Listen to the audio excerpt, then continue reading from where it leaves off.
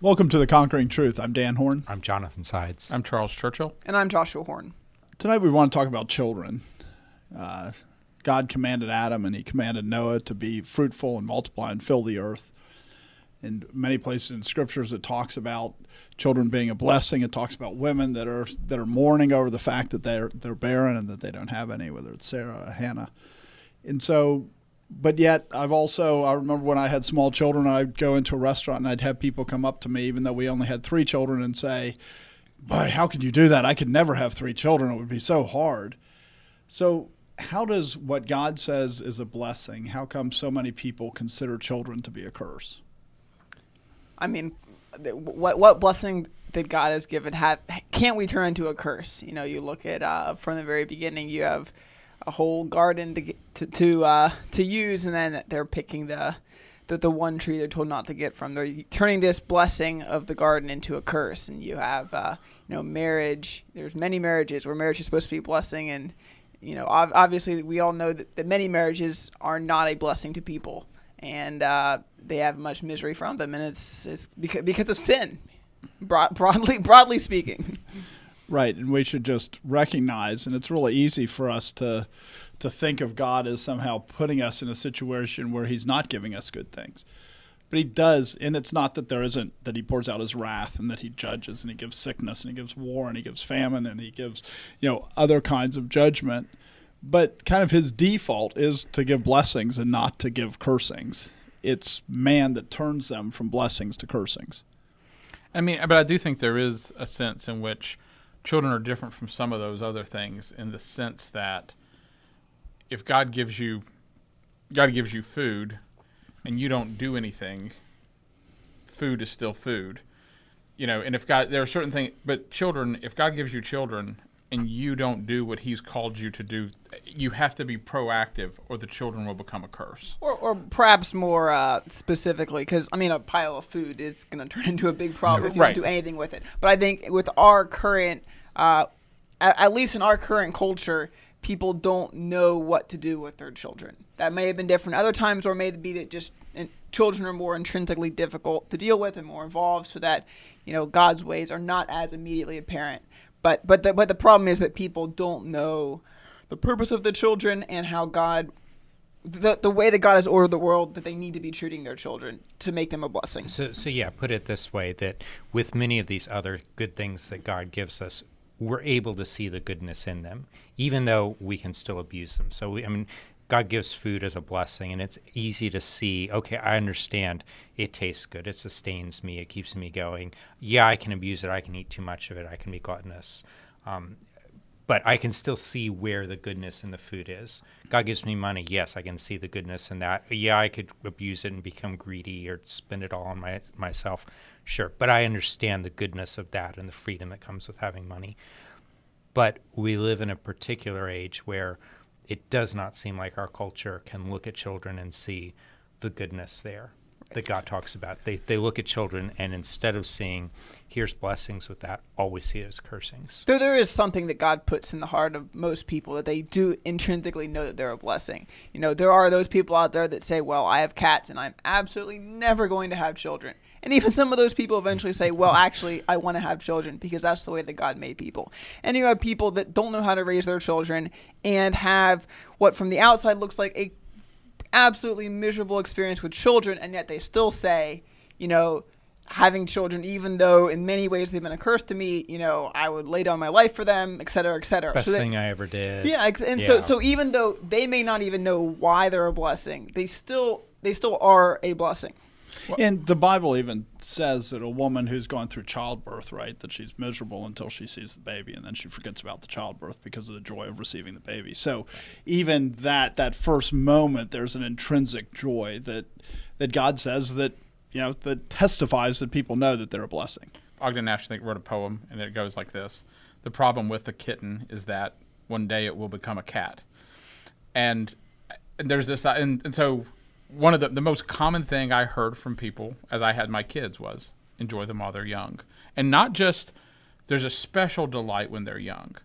Enjoy them before they grow up and become horrible. And I mean that was specifically what would be told to me over and over. And so there is this part of it where, when you say, why is it that people see children become a curse? It's because very often children become a curse. And there's this part of it where it's like, hurry up and enjoy them while they're young and sweet. I mean, if you're God, God says basically, I'm going to give you some little sinners, and those little sinners are going to grow up to be bigger sinners unless you actively deal with their sin in the way I've told you to. And that is, I mean, and there's no way around it. That is what a child is. And a child can be a tremendous blessing. But if you do nothing to constrain your child's sin, your child will become a curse. And this is something the Bible talks about. Proverbs 15:20, a wise son makes a father glad, but a foolish man despises his mother. So it's talking there about parents who are looking at their children and saying they are a curse. And the answer is it's because they're foolish and they are not wise. And, you know, Proverbs has a lot to say about how you can get a wise son. Not 100% foolproof, but here are the paths down which you must walk, the things you must do that are, very likely going to give you a wise son.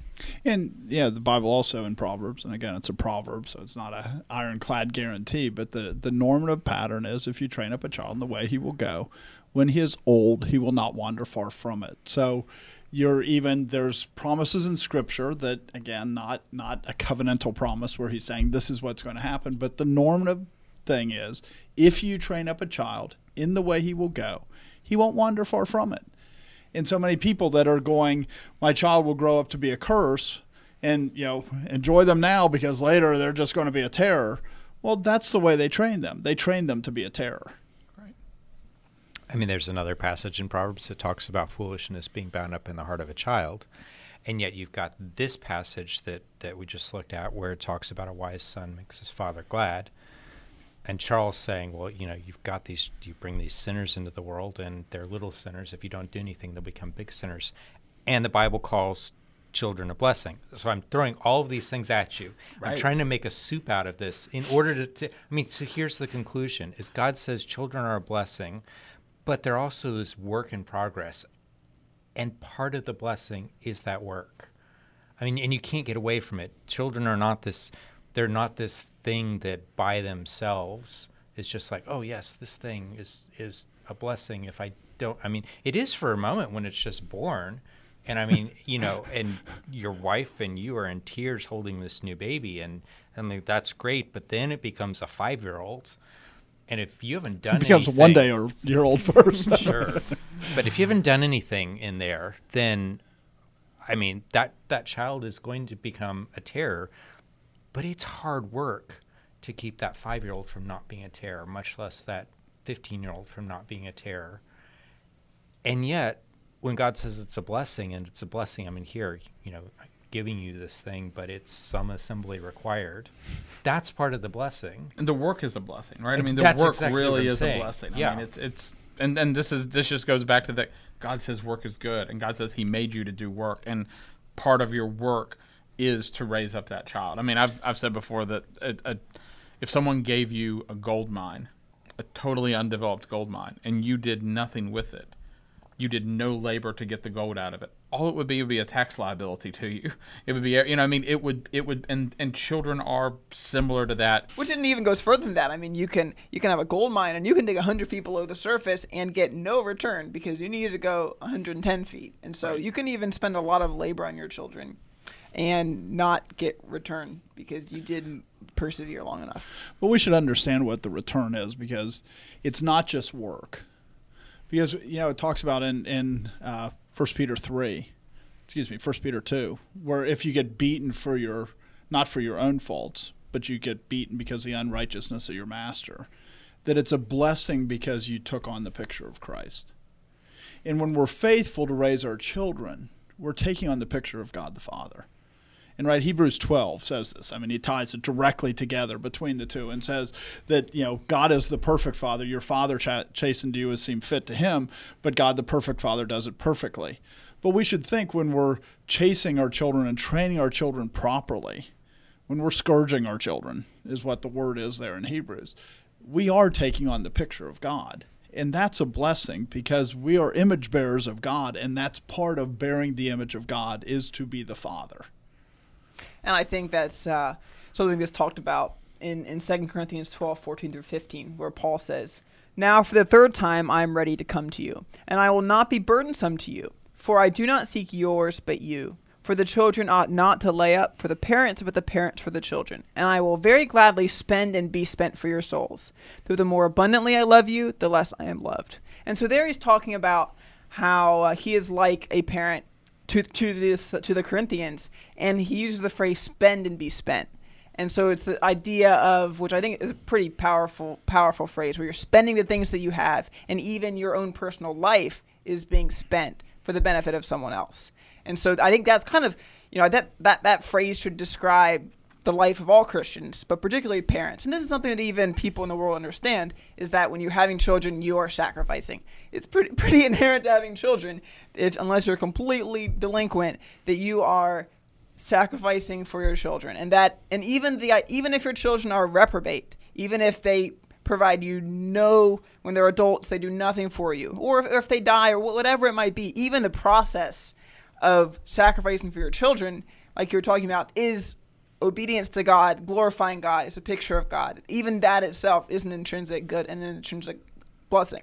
And when you think about that picture, right, I mean, the church is very confused that we think now, the broad church thinks that we can add something to God, rather than all we do is take from God. If we did everything that we were supposed to do, we'd have nothing that he owed us at all, because we can't give him anything. All we can give him is perfect obedience, and that's just what's due him. And so when we think of this with our children, you make the sacrifices, you do these things, and maybe they do grow up reprobate. Maybe they do grow up in rebellion.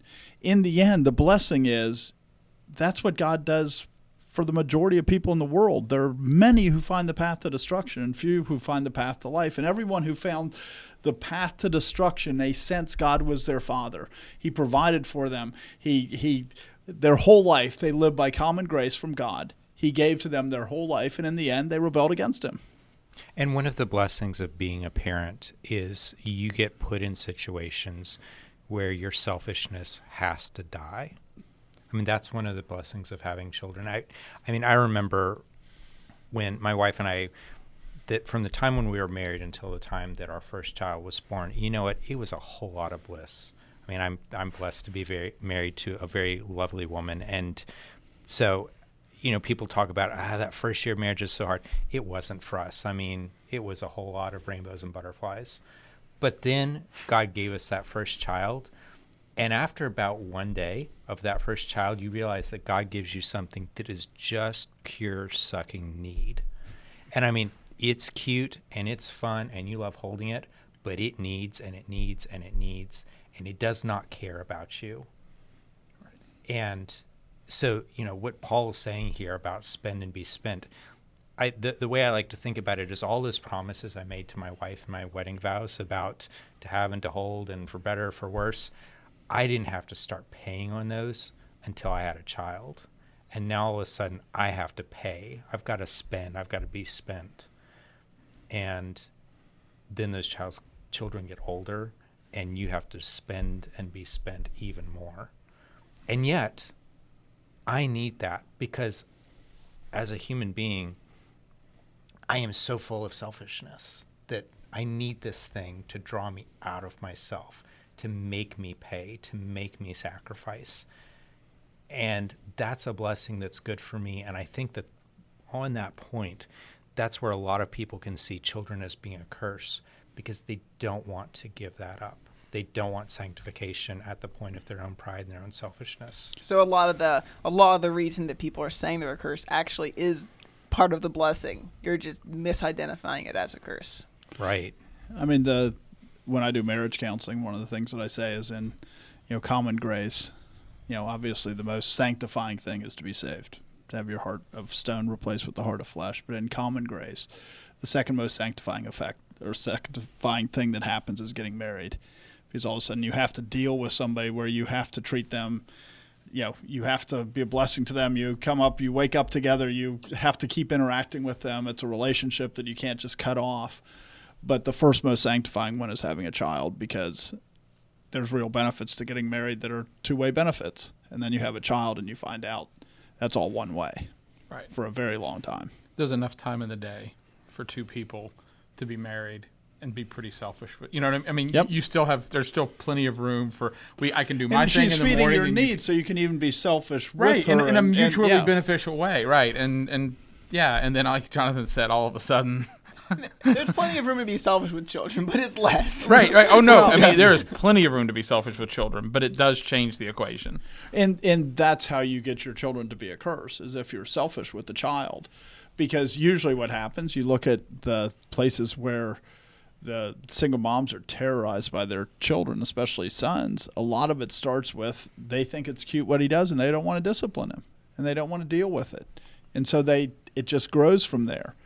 And children start out with a lot of leaven, and that leaven will grow unless you're knocking it down. But there is this part of it where, I mean, what childhood is supposed to be, and what we even try to avoid with sending them off to school, sending them off to, sending them away so that we don't have to deal with these things, is that you have to deal with yourself. I mean, because there's a part of it where everything I've learned about, everything I see with my children, every single thing, you can turn around and look and go, this is the picture of God with us. Mm-hmm. I mean, every lecture I give my children, halfway into you can flip to the book or the Bible and find the right. same argument being made. Halfway into it, you just hear God going, do you hear it?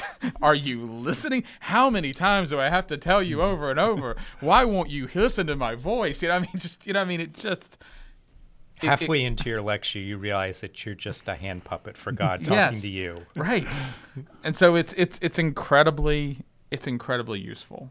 Like Jonathan said, it's incredibly humbling. And if the reason why it isn't is if you avoid it, you run from it, and you don't want to actually deal with the details. And one of the basic ways that we destroy ourselves is, right, you're either killing sin or sin is killing you. Either you're trying to put to death the works of the flesh, or the works of the flesh will be killing you. That's just the way God designed us. And we see that in our children. Either you're dealing with their works of the flesh, or they will get more and more annoying, right? They'll get more and more of a problem. Right. And so he puts that contrast right in front so that we're reminded that that's what we're like, that either we're putting to death our sin or our sin will get worse. It's not going to stay the same. We're either putting it to death or it's going to get worse. One of the most interesting conversations that I've had multiple times with different people, and useful conversations, is to ask them the question, what's the difference between personality and sin in your life? Where's the line? Where do you draw the line between what you call your personality and what you call things that because there's this part of it where sin's this thing that grows up with you, and it grows up so tightly with you that you can't separate it. And there's a point where you can look back at something that started 20, 30, 40 years ago, and now it's so tightly ingrained with who you are that can you really separate it from the you? But there was a point where it could be dealt with much more easily, where it was just, and not like it could be completely eliminated, but where it could have been constrained, where it could have been, controlled. And there's this, I talk to my children about spankings, and I tell them, I said, there's a point where you'll stop getting spankings from me, and you'll start getting spankings from God. And I was like, I would trade. There's so many heartaches in my life that I would trade for more spankings when I was younger in a second. You ask somebody who's been divorced, would they rather have been disciplined more as a child for their selfishness, for their lust, for whatever it is that destroyed their marriage? And you look, but you have to look at yourselves and ask these questions. And this is what, if you actually deal with your child and you deal with yourself, what it forces you to think about and to understand. When we talk about, there's that picture that God gave it as a blessing, that we can make it a curse, right? You were talking about food. But, the Bible also talks about what's in the furrow of the poor. And it puts it right in a context with using the rod. In Proverbs 13:23 through 25, it says, much food is in the fallow ground of the poor, and for lack of justice there is waste. Right, so the reason that the poor are poor is not because the ground isn't productive. God made the ground to be productive, but they didn't produce from it, so they're poor. And then the next one is, he who spares his rod hates his son, but he who loves him disciplines him promptly. And I do think that they're very tied together. The son is inherently a blessing, But if you don't discipline him, if you spare the rod and you hate your son, you shouldn't expect it to be anything more than the poor man who won't bother to plant in his field. So of course he doesn't get any crop. And then it goes on and says, the righteous eats to the satisfying of his soul, but the stomach of the wicked shall be in want. And so in all these cases, in these proverbs, it's all, here's something that can be good, but you can not do the right thing and it will be bad. And sparing the rod is a great way to cause your children to end up being sinners that really cause you lots of problems because you haven't driven the sin out of their heart. You haven't driven the foolishness out of their heart. If we want our children to be a blessing, we should do more than just desire to drive the foolishness out of their heart, right? I mean, for them to be a blessing, what we want to do is actually be positive towards them by teaching them to be wise. And I think, there's a lot of people that their children become a curse, not even because they don't try to discipline them or constrain their sin, but that they idolize childhood. So they keep their children as children rather than trying to get them to be mature. Right. And then they're surprised that at 18 they're acting like children, or, in our culture at 26, they're still living in their parents' basement like children. If we want our children to be a blessing, we don't just want to deal with their foolishness. We should also work to make them wise. One of the things that I remember you saying at a conference last year was, you're not raising children. You already have children. You're raising adults. And that's just really helpful to think about, okay, there's an end point to what I'm doing here. And it's not to just have a child remain a child. It's I've got this child who's got sin and foolishness and immaturity, and all of those things need to be addressed and shaped and turned into, they need to become an adult. And with whatever tools God's given us, one of them's the rod, but then you've got all of the other methods of discipline. I mean, the word discipline, it's the same root as the word disciple, so it's not just all punishment. Really, it's not punishment. Right. It's intended to shape a person to become something different than what they are. And with a child, it's, over time, give it 15 years, 18 years, whatever time frame you're on, you want that child to become an adult who acts like an adult, who thinks like an adult, who's no longer like a child. Right. And even when you go back to the rod, it's the rod of correction. Mm-hmm. It's like you said, it's not the rod of anger. It's not the rod of punishment. It's the rod of, and when I talk to my children about it, I'll tell you, when you look at correction, I said one of the things that we don't think about is like when you talk about a boat or talk about something else, you talk about course correction. And there's this part of it where you're traveling in a direction. You don't want to continue traveling in that direction, so you turn the boat.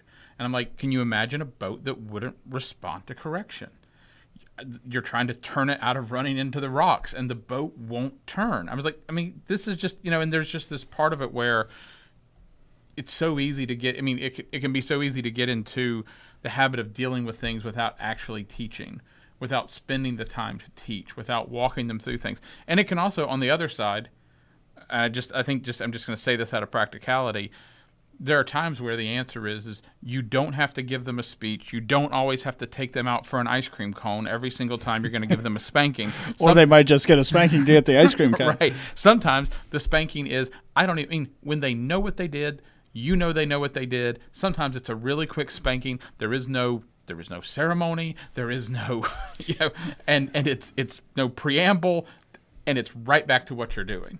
But there's always been words, and sometimes it's those words are so clear and so obvious you know better. They've been and said other a million times it's like, you know what, we're going to have to sit here. Do you know what you did? Right. We're going to talk about it because you should have known what you did. Right. And it forces the parent to be wise too, right? Because sometimes the child, I'm sure it happened more in your houses where you have more children, but maybe a child feels like he's been neglected and he's getting in trouble to get attention. In which case, you don't want to give them a whole lot of attention. You want to, and so part of it is to teach wisdom, you have to be wise. And if all you do is go, well, this is the thing to do, to have the lecture over, this is the gospel, you need Jesus Christ, this proves you teach him how to get attention, if in that case. Exactly, right? And you are teaching him how to be wise, but not wise the way you want him to be wise. He's wise in manipulating you, and you are going to teach him how to be wise. Right. And, this is something that I tell mothers a lot is your young child, they spend most of their life staring at you and trying to figure out how to manipulate you. You're teaching them to be wise.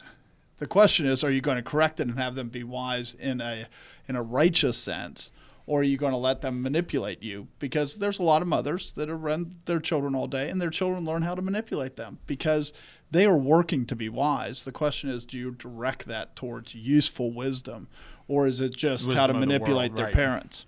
And if the parent's not actively working against them, they will get wise. Right. Right.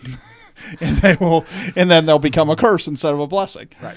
I think the definition of wise really came home when you said they'll get wise. I mean, yeah, they'll get wise. That's yeah. Because wisdom is really how to apply knowledge to a given situation. Right. And you can use wisdom, there's demonic wisdom and there's righteous wisdom. And their hearts being filled with sin, being filled with rebellion towards God, towards their parents, towards everybody else, they will get wise. Right. The question is it a wisdom from above, or is it a wisdom from an earthly wisdom? And so when we think about wisdom, right, Paul says, when I was a child, I thought like a child. And when I became an adult, I put away childish things. And one of the things that if you want to teach your children to be wise is you need to put away childish things. Because if what you're doing is teaching them to pursue after childish things, then how are you going to teach them to be wise? You're going to teach them to remain fools. And so the first step of teaching wisdom to your children is to become wise yourself. Because it's really easy for us to not be wise and to continue in our foolish ways. I would say alongside that, and it's so basic that you almost forget it, but you have to spend time with them. Yep. If you're going to be whatever you're doing, you're going to be teaching them. But if you're going to be teaching them wisdom, you've got to be in the same geographic location that they are in order to teach them wisdom. And you've got to find time to do that. And that's hard. I mean, and a basic thing that you should be doing when you're spending time with them, which, a lot of people probably know this, but there's a lot of professing Christians who don't know this, is you need to be reading the Bible to them. You need to be, at a minimum, reading God's word to them. I mean, how are they going to get wisdom if you're not giving them God's word every day? And another part of wisdom is to take God's word and apply it to the world. And if you look at Deuteronomy 6, right, which is Moses speaking, right, when he knows he's about to die. And he's basically saying, so I've been the teacher for these last 40 years of Israel. So who's going to be the teachers now? And then he very specifically answers his own question, basically. He doesn't say the question, but it's implied, which is, I'm not giving it to the Levites, I'm giving it to the fathers. The fathers are the ones that need to teach these things to the next generation. And so one thing that, and we think about teaching wisdom, is we need to make sure that we're looking through the world in the right lens. Because it's not just let's sit and read the Bible, which is a good thing, and I'm not saying anything against that, but it's not just let's sit down and read the Bible. It's while you walk by the way, while you sit, while you stand, while you lie down. Everything that happens in the world, you're supposed to be teaching your child how this looks like from God's perspective, what God said about it, how God thinks about it, because that's true wisdom. Wisdom, godly wisdom is from above. And so you need to take the scripture if you want them to be wise and not just make it this thing that you do in devotions in the morning and that you hear a sermon on Sunday, but actually take it and say, this is how we walk through our life, and this is why this works this way, and this is why that works this way.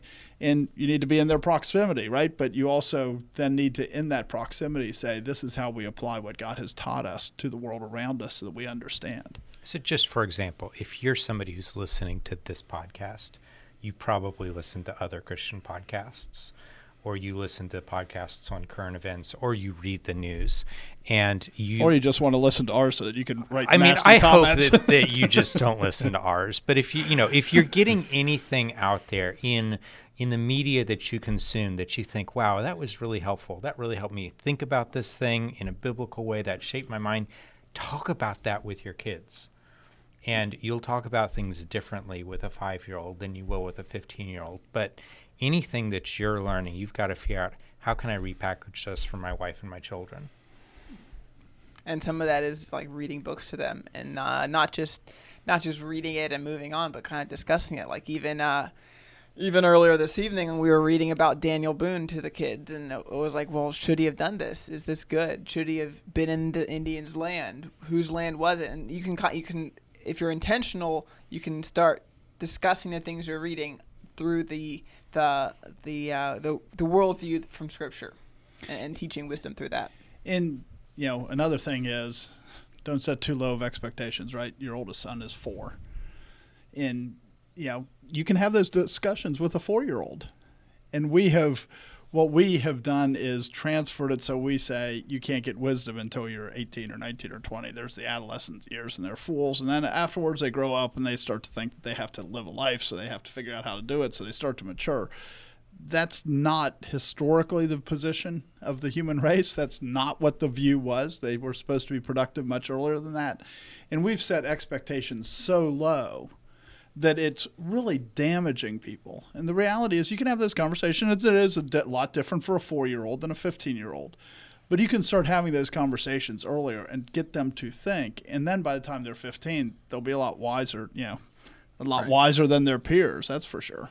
So, just as an example, and I say this, to try and honor my son here, but I got a package in the mail, and one of the things in the package in the mail was a silver certificate, which was a $1 bill, a $1 bill that used to be able to be exchanged for a silver coin or equivalent in silver. We don't have that kind of economy anymore. We have fiat economy. Our money's fake. It's only worth something because the government says it is. So anyway, I got that in the mail. Well, I brought it to the dinner table with me. And we had a really fun conversation. You get to pass it around. It's tangible. It looks different. It's cool. It's money. And I'm like, what's different about this? And then we were able to talk about, hey, this is what it was. You used to be able to take this. It was like a check from the government saying, here, this is worth $1 in silver. Well, then what's the problem? They started printing too many of these. And so anyway, we have all this fun economics discussion. Well, then my son, I heard later from my wife that he was reading a book on economics, and he starts mumbling about fiat money and thinking, this is a 12-year-old who's saying, I think I should be investing in gold. These are the sorts of things that don't set too low of expectations, because your 12-year-old can have really interesting thoughts about economics long before you think that they're ready for something as heavy as that. When you say earlier, like, one of the things to teach your children to be wise, you have to be wise, and you're saying not set the bar too low. You read through the Bible. Your children will ask you questions that force you to do. Or even better, do what I would advocate doing, what I did, which is you force your children to ask questions. Right. You make them. That was, we kind of adopted. I think that's you guys is you have a certain reading every day, and you have to write down questions from the reading, and then as you go through it, you deal with their questions that they ask, and you ask them the questions, and they ask some really good questions, and you'll be scrambling to find answers to teach. One of the things we did a thing on homeschooling, and one of the principles of homeschooling is you just have to stay ahead of your children. Mm-hmm. And there's times where that requires some real scrambling, depending on on your preparation in certain issues. Because they will push you to deal. Well, like Josh was saying, you ask the question of should they be on the Indians' land? Depending on the age of your children, that could be a really long and complex discussion. It might end up requiring your children to go and do research to find out. It doesn't always have to be you doing research. Exactly. Your research project is now to research the Indian. Why don't you bring the information to me so I can? But those could be really interesting things. And I know you've talked about this before when you were trained to be a paramedic, right? You watch once, you do once, and then you teach once. Right. Was the standard practice, and you learn a lot more by teaching than just by doing, because all of a sudden, like math is a good example where all of a sudden you've figured out how to do division and you can kind of do it, and then all of a sudden you have to explain it to your child, and all of a sudden now you actually understand how to do division. Right. And those things, that's very useful. And so God has set up the system so that as you teach your child, you'll actually understand things a lot better than if you didn't teach it to your child. And so you grow in wisdom. So God's even given you a leg up to stay ahead, because you do have to stay ahead of them. But at the same time, the process of raising them up raises you up as well. Right. One of the other things that really should be highlighted is you mentioned, like, not setting you have to stop doing foolish things. And I mean, I'm very guilty of this. And I mean, and it's one of these things where we live in a society that is full of entertainment and that loves the idea of there are Especially more, podcasts. I mean, there are more adults today in their 40s and 50s who play video games. I mean, than you would believe. They grew up, they grew up in the generation I grew up in, the Nintendo generation, the edge of the Atari generation, and games have been a part of their life. And there's this part of it where you grow up seeing movies, and there are times where I feel like with my children, I'm both like I'm like the drug dealer and the police officer at the same time. There's this thing from my childhood that I want to show them, but I don't want them to love it, but I want them to see it, but I don't want them to like it too much. And I remember how much I liked it, and I really want them to see it because it was great, but I don't want them to be too tempted by it. And it's this, and there's just this part of it where wisdom is recognizing that you shouldn't give them these things, that these things they are not good for them. They are foolishness. And you look and they detract from real good, right? I mean, sitting there and watching that video game or playing that video game where in the end you win. What you've got them to do is to be satisfied with things that are empty, that are meaningless, that fade away because the new game comes out and you forget that you were on level 512 of the previous game. Right. As opposed to when you're learning real wisdom in the world, it really has an impact in the world. I mean, even as simple things as, the church has people that go and go to the abortion clinic and hold signs out there and proclaim the gospel to people coming in and how they should murder their children. And the children that go out there, they may not be saying anything, but they still have moved forward in wisdom compared to somebody sitting and playing a video game. And when you're active about using your time with wisdom, then it's a lot easier to teach them to use their time with wisdom. And there's a part of it where you set up a horrible, one of the things is you want to teach your children to do difficult things. You want to teach them to do real things. And the truth is real things are hard. And when you give them they really are like drugs for children. Because in the end, a lot of people take drugs to just escape and avoid the difficulties of life. And when you've told your children, instead of, there is this other thing you could be doing, they're spending all their time thinking, I want to be doing this other thing. And so then you ask them to go and do this difficult thing to actually learn from the world. And you yourself have told them, we could be doing this fun thing instead. And it's incredibly destructive. I mean, I tell my kids, like, when you look at, you read Little House on the Prairie and like Farmer Boy and some of these things, and you look at some of the things they did, but they didn't have their their alternatives were pretty minimal. And sometimes they could play with the top. Right. I mean, there was one part where they're like playing with a pig bladder. They blow it up and they're bouncing a pig bladder around, and that was their toy. And it's like, that's not going to be that enticing. Whereas if you tell somebody, I've bought this several $1,000 multimedia entertainment system that's designed to give you multiple levels of enjoyment. And goggles, so right. You can feel like it's in 3D. Or we can go outside and weed the garden. Which one are you going to pick? And the truth is you'll find yourself being lured away by these things, which is why you've given to them in the first place. And so, I need to repent of some of this in my life. Just genuinely, I've tempted my children with some of these things, and I knew better. So, one of the things that I think both of you are pointing towards is that as you think about your children, as you think about what you want your children to be, it's very easy for us to think about our children as something that's just a cost to us, as opposed to the sort of thing that eventually, after you put in and you pour into them, that you start getting returns. And the Bible talks about a firstborn son as the beginning of your strength, but the implication is that the more children that you have, or the more you invest in your children, that you should be getting some kind of a return from them, that you should actually feel that the work that I was doing, like Joshua was saying at the very beginning, like that gold mine that I dug down 100 feet and then I went 110 feet and I struck gold. Eventually with your children, you're going to strike gold there. I think it's worth mentioning before we get too far into this that we kind of talked about some similar stuff in a little while back in an episode. I think it was called "Kids Should Work," something along those lines.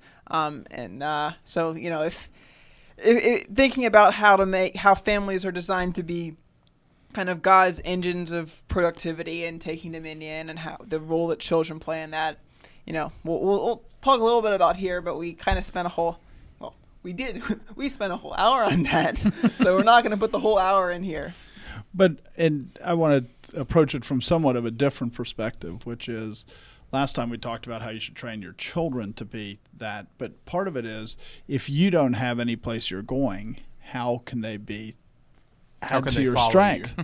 Right? I mean, if you're not trying to accomplish anything, then giving you more strength, I mean, the guy who has a lot of strength because he lifts weights and never accomplishes anything, and now all of a sudden, instead of lifting 150 pounds, he can lift 200 pounds or whatever.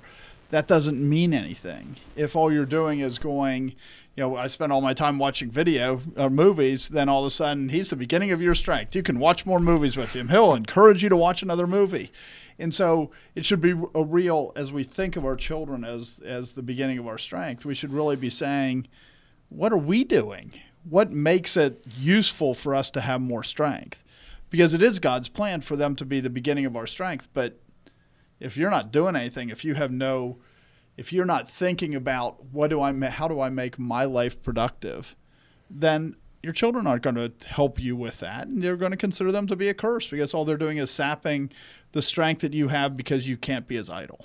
So Joshua mentioned that we had done an episode previously on Kids Should Work. We also did one on how ministry should be done. Like, there's the issue of parachurch organizations and all these things, and how we talked about how the church should be the center of ministry. And there's a part of it where families make up churches. And so some of what you're talking about, and I think we talked about a decent bit of it in there, is, when you ask, what are you doing? I mean, there's a part of it where we should seek to have industry for the gospel. We should seek to fulfill needs in the church, and our children become part of that, whether they're believers or not. That there are skills that it would be useful for them to develop and for us to develop in them that we could use to further the ministry. And there's this part of it where it changes the way you view your children. I mean, and one of the things that's, we have 10 kids, and there's a comedian who says, if you want to know what it's like to have like 5 kids, he goes, imagine you're drowning and someone hands you a baby, and there's this part of it where there's a point in having kids where you feel like you're drowning because you're having kids, there's a lot of work to do, and it's really easy to just keep going. It's easier for me. I can do it myself. And there's a point where you can't do it all yourself. And so there's a practicality that forces you to view your children in a certain way. But what you're really arguing for is more than that. It's not just teach your children so you survive. It's look at Scripture and say, where is God having me go? That I, as a person, have a vision for how I can serve God, and that turns into work, and that turns into things you can have your children do, and how you can make your family be structured to do those things. Right. I mean, we're new creatures in Jesus Christ, created for good works, which He prepared beforehand for us to walk in. When we think of salvation, we shouldn't just think salvation is so that we can make it to the end.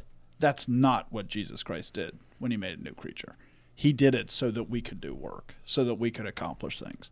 And so if you have that understanding, if you have that biblical view of what salvation is, then all of a sudden when you go, children are the beginning of your strength, you go, I can do more good works now, that God has given me these children so that I can accomplish more good works that He created me to do. And so then all of a sudden when you think of those children and you think how training them to be wise, and you think about driving the foolishness out of their heart, and you think of all these things, it becomes very gospel related, because it's now I can further the gospel more than I could have without those children. And so if you're thinking of it that way and you're training your children that way, how could you not consider them to be a blessing? And I mean, this goes back to the very earliest passages that we talked about, when God says to Adam, be fruitful and multiply, fill the earth and subdue it. I mean, He's giving him, here's everything you're supposed to be doing. And we can divide out the different commands, but they're all just shoved at Adam as, you have to do all of this stuff in order to do any of it. You can't fill the earth and subdue it if you're not being fruitful and multiplying. And then Noah comes along after the flood, and Noah gets exactly the same command: be fruitful, multiply, fill the earth, and subdue it. And, and with all that, there is a direction that all of mankind is supposed to be fulfilling. And then with the church, it's the same command, but it's more specific: how we fill the earth, how we subdue the earth. What those particular terms mean for a Christian has some special definitions. And as we think about that, that is the picture, right? Because Noah had 3 sons and their wives, and they have children, and that's what the earth fills with. And so those children were his strength. And it's very easy for us to, even when we think of the mission that we have on earth that God has given us, the work that he's given us to do, we can think of them coming alongside and helping us with that work, and that's a valid way to look at it. But there's more to it than that. They're the beginning of our strength. It's how we affect the next generation too, and not just this generation, and how we affect the world after we're dead. We can project strength far further than our own lifetime through our children. And if you don't train them in the way they should go, you're not going to. All you're going to do is create more problems. But you can have an effect on this society, even with unbelieving children. You can have an effect on the society 30 years from now, 50 years from now, depending on how you train your children. And it is the beginning of your strength, so that your strength multiplies beyond your lifetime. So, one of the quotes Mark Deaver had was, that most young men overestimate how much can be accomplished in a short period of time, and they underestimate how much can be accomplished over a long period of time. And I think one of the things it's really easy to do is to go, when am I going to see results from this? And it does take time. And what you'll be amazed by is if you're faithful. And God is always faithful if we actually follow him. But if you're faithful in these things, you'll be amazed all of a sudden there will be strength there that you didn't know you had. And it's pretty astounding when it happens. It genuinely surprises you, because what happens is strength builds up over time, but it kind of manifests itself in chunks almost. It's not like right. Someone goes from... Or your eyes open up to it in chunks, even if it didn't manifest. Right. The way you see it, it's kind of an epiphany when you see it. Right. And so it's like you'll have somebody go from not being able to deal with this one thing at all to all of a sudden being able to handle and actually help. And your capacity increases in jumps when it happens. And so it's just really important to understand that this is how God does things. And Scripture talks about sowing and reaping and all these things, and it's exactly like that. And we're in a culture where people want to put off children longer and longer and longer, right? So that they can have that time together when they're in, where it's, what was your term? Butterfly and... Rainbows and butterflies. Rainbows and butterflies. What they should be going is, if we have children sooner, then we'll be able to use their strength more and be able to do more and accomplish more. And, people want to put off children because they go, oh, we just want to have our fun time, as opposed to going, we should have children now because we're putting off our productive time when we put off our children. Because it's good to bear the yoke when you're young. Right. Genuinely, there are times where, I was not ready to get married when I was 20. And part of the reason I wasn't ready to get married when I was 20 is because I wasn't trying to get married when I was 20. There's a part of it where, it's kind of like, how do you get ready to do something is you seriously start to do it. You seriously move toward it. But, there's times where I'm 46 now, and we just had a baby. And, Joshua had his first kid at, was it 21? 21.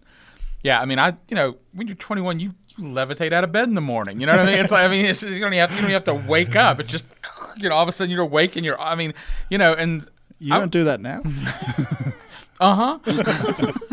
And so, and so, it's just, I can feel a real difference in myself at 46 having a newborn. And if I was to subtract 10 years off my life, there's a real blessing there. One of the groups of people that we've been talking about throughout most of this podcast is people who have children and yet don't really know what to do with them. But then there's that other group of people who just looks into the future. They don't have children, and they put off marriage, or they put off childbearing after marriage intentionally because they don't see children as being a blessing. Or at least they might say children are a blessing, but it's a blessing they want to put off because they've got other things that they want to do. And most of the time they're selfish things. And they may come up with good justifications for them, or what they say are good justifications. Oh, we're going to spend this time working for the church. But they don't. Right. Yeah, we show up a half hour early on Sunday morning, and that's our working for the church. There's a lot more, if you compare that to the work of having a child, and it's not comparable. If you really want to sacrifice for the church, really sacrifice for the church, then have children and raise them in the fear and the admonition of the Lord. Yeah, or do what it says in 1 Corinthians 7, which is you don't get married so you can dedicate all your time to the Lord. Not so you can show up a half an hour earlier, not so that you can have times of pleasure with your wife, but don't get married. Serve the church if you want to do that. If you want to get married, the answer is you should have children. You should expect that God will give you children. You should right. not. And you God should not may prevent not, yourself but from having yes. children. And God may have it so that you don't have children, but your hope and your expectation should be that God will give you children. He typically does if you don't cut off the seed, and that's the beginning of your strength, and it's a blessing. What we're saying is take Jonathan's 12-year-old's advice and invest in gold. and live in gold. Right. There really is there genuinely is a part of it where people, when they're young, they're thinking of what can they invest in, and the church hasn't told them, hey, of these physical things that can be invested in, here's something that's just been totally overlooked. Here's been something that no one has described. Invest in your future by building a family and doing what God has called you to do. That really is gold. And that really is long-term prosperity. That's long-term. It's good for the church. It's good for the family. It's good for the society. And let's be serious. The ones that will have influence are the ones that are taught to be wise earlier. My son started working when he was 10. And I was kind of saying that it's not just now, it's also in the next generation. And that's one of the promises of children from Psalm 127. Verses 3 through 5, behold, children are a heritage from the Lord. The fruit of the womb is a reward. Like arrows in the hand of a warrior, so are the children of one's youth. Happy is the man who has his quiver full of them. They shall not be ashamed, but shall speak with their enemies in the gate. This is how you affect the society. This is how being in the gate is the place where the elders sit. It's where the place that the people who are making decisions and people are going to for justice. This is where you get your children to be when you're being direct about it, when you're seeing them as a reward, when you're seeing them as somebody that's supposed to be sent out and not just, they can do whatever they want. The reality is people's tastes, their desires, there's a lot of things that is driven by how they were trained. And we can see this, right? You look, and somebody who grew up in the South likes grits. Somebody who grew up in Australia likes Vegemite. That's insane. And we shouldn't think that in a lot of tastes that isn't true, and not just food. But it's true that a child is very likely to like the same food as his parents like. And what you're training them to do, you are sending them in a direction, and hopefully it's for more than just food. And God is saying there's real happiness here, right? Happy is the man who has his quiver full of them. Right. This is not that they're these broken arrows that can't shoot. These are when you've done the work, you've trained the children so that you can actually send them out and have a real impact on the culture that you're in. And this is the true joy that's a lot better than the joy of playing a video game and getting to level 513. I think we were at 512 before, so we'll go up to 513. Instead, this is where there's lasting joy. And this is where you can be like, Joseph, where you're bouncing your great-great-grandchildren on your knee. And this is joy, and it's peace, and you can look at it and say, I've had a real impact on the world. And even you look at this passage, and when you look at the details of it, you see that children are not always a blessing that is readily apparent how they're a blessing in all ways. Like if you have a quiver of arrows, well, that might not be that great of a blessing. But if you're in the battle and you need arrows, the arrows are a great blessing, and you can do a lot with arrows. And maybe arrows get broken, and it's not all positive with arrows. This is a blessing and a reward that's being given that also requires work and requires sacrifice. And requires being deliberate, right? Because an arrow is only useful if it's shot at a target that's meaningful to hit. Otherwise, it's useless. And so either you're raising your children to be wise, to be able to be sent out with the intention to send them someplace to have an effect because it's a target to be hit, or does it really matter? If you think that your children are really there in order for you to satisfy some idea about what your good life is, if you think that your children are there for you in that sense, then you're going to be sorely disappointed, and it's going to be really hard on you, and you're going to see your children as a curse and not a blessing. But if you look at your children as something that is that comes from you but is sent out from you, then there's the opportunity to say, and with that idea is also, where am I going? What am I pointing towards? Then there's a chance to say, okay, this is what God's doing with these children that he's given me.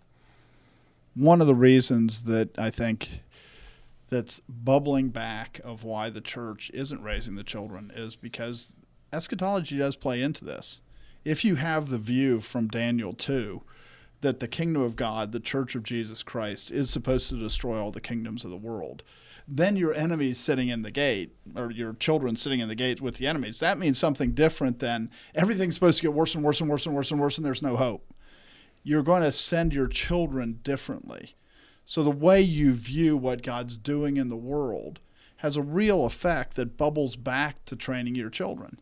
If you think it's just, we're just supposed to sit here and hope, will Jesus Christ come today? I pray that Jesus Christ comes today. If that's your view, rather than saying God has told us to be good stewards until he comes, so how do we be a good steward? Those are two very different views, and it brings back to how you train your children. Because if you have a view that the church is supposed to fill the earth, then all of a sudden that's very different than everything's going to get worse and worse. Right. And how you'll think of your children for the next generation changes completely. And the work of a lifetime to send those children out changes completely. If you think there's no hope for them, and by the way, Jesus is almost certainly going to return now. Israel's established as a nation, so we should just quit now. That's going to change how you train your children. I mean, the word hope there is really important because God gives commands to Adam and Noah, fill the earth and subdue it. And then there's the promise that he's given through Daniel that Jesus Christ will crush the nations and the kingdom of God will grow into a mountain that fills the whole earth. So what God told Adam and Noah to do, Jesus makes possible. And it will be successful. And so Christians have a duty to see themselves and their children that God gives them as part of that plan. And it's part of the means that God has given to do that, which really changes the way that you raise your children. And hopefully it's clear. I mean, as we've been talking about this, it doesn't mean we believe every single child of a person who's a believer becomes a Christian. It doesn't guarantee anything about their specific salvation. But I mean, like you're talking about, cultures can be sanctified by a Christian influence. And so there are people who did, some of the people who we look back and say they were great founding fathers and they did what we think of today as great things for the faith. Some of them weren't believers. Right. But they were influenced, they were brought up in this way of thinking. They were brought up and they were aimed at the world, and they still accomplished things in the world that God used to glorify himself. And so I think there's just this part of it where this shouldn't just be limited to thinking about or constrained to be thought about as only children that get saved and that there's some guarantee of. We're not saying any of those things, but we are saying you should think of your children in this way.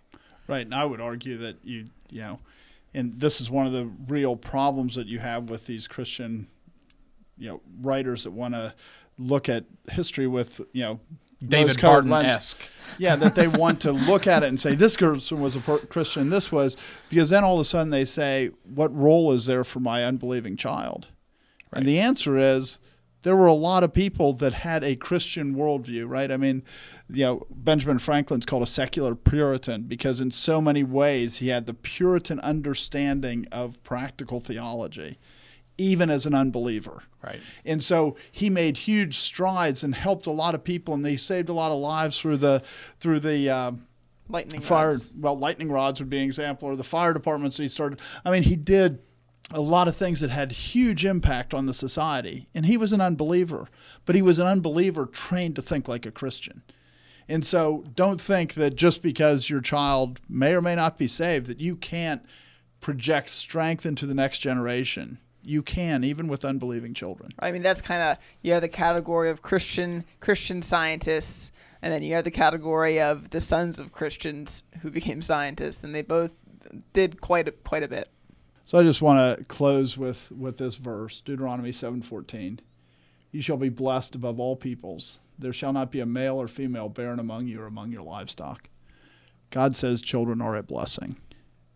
And when you're faithful, and the context of this is, if Israel was faithful, this is how God would bless them. And if we're faithful, God will make our children a blessing that will affect the world around us. And so many people want to put off that blessing or choose some other blessing that they see instead of the blessing that does affect not just our generation, but the generation to come. Is not just about our strength, but about magnifying our strength so that we'll have more of an impact in the world for the gospel of Jesus Christ. We should recognize children can be a blessing if we obey God. Thanks for joining us. This has been The Conquering Truth, a project of Reformation Baptist Church. If you found this helpful, you can visit us online at theconqueringtruth.com and subscribe in your favorite podcast app. Thanks for listening.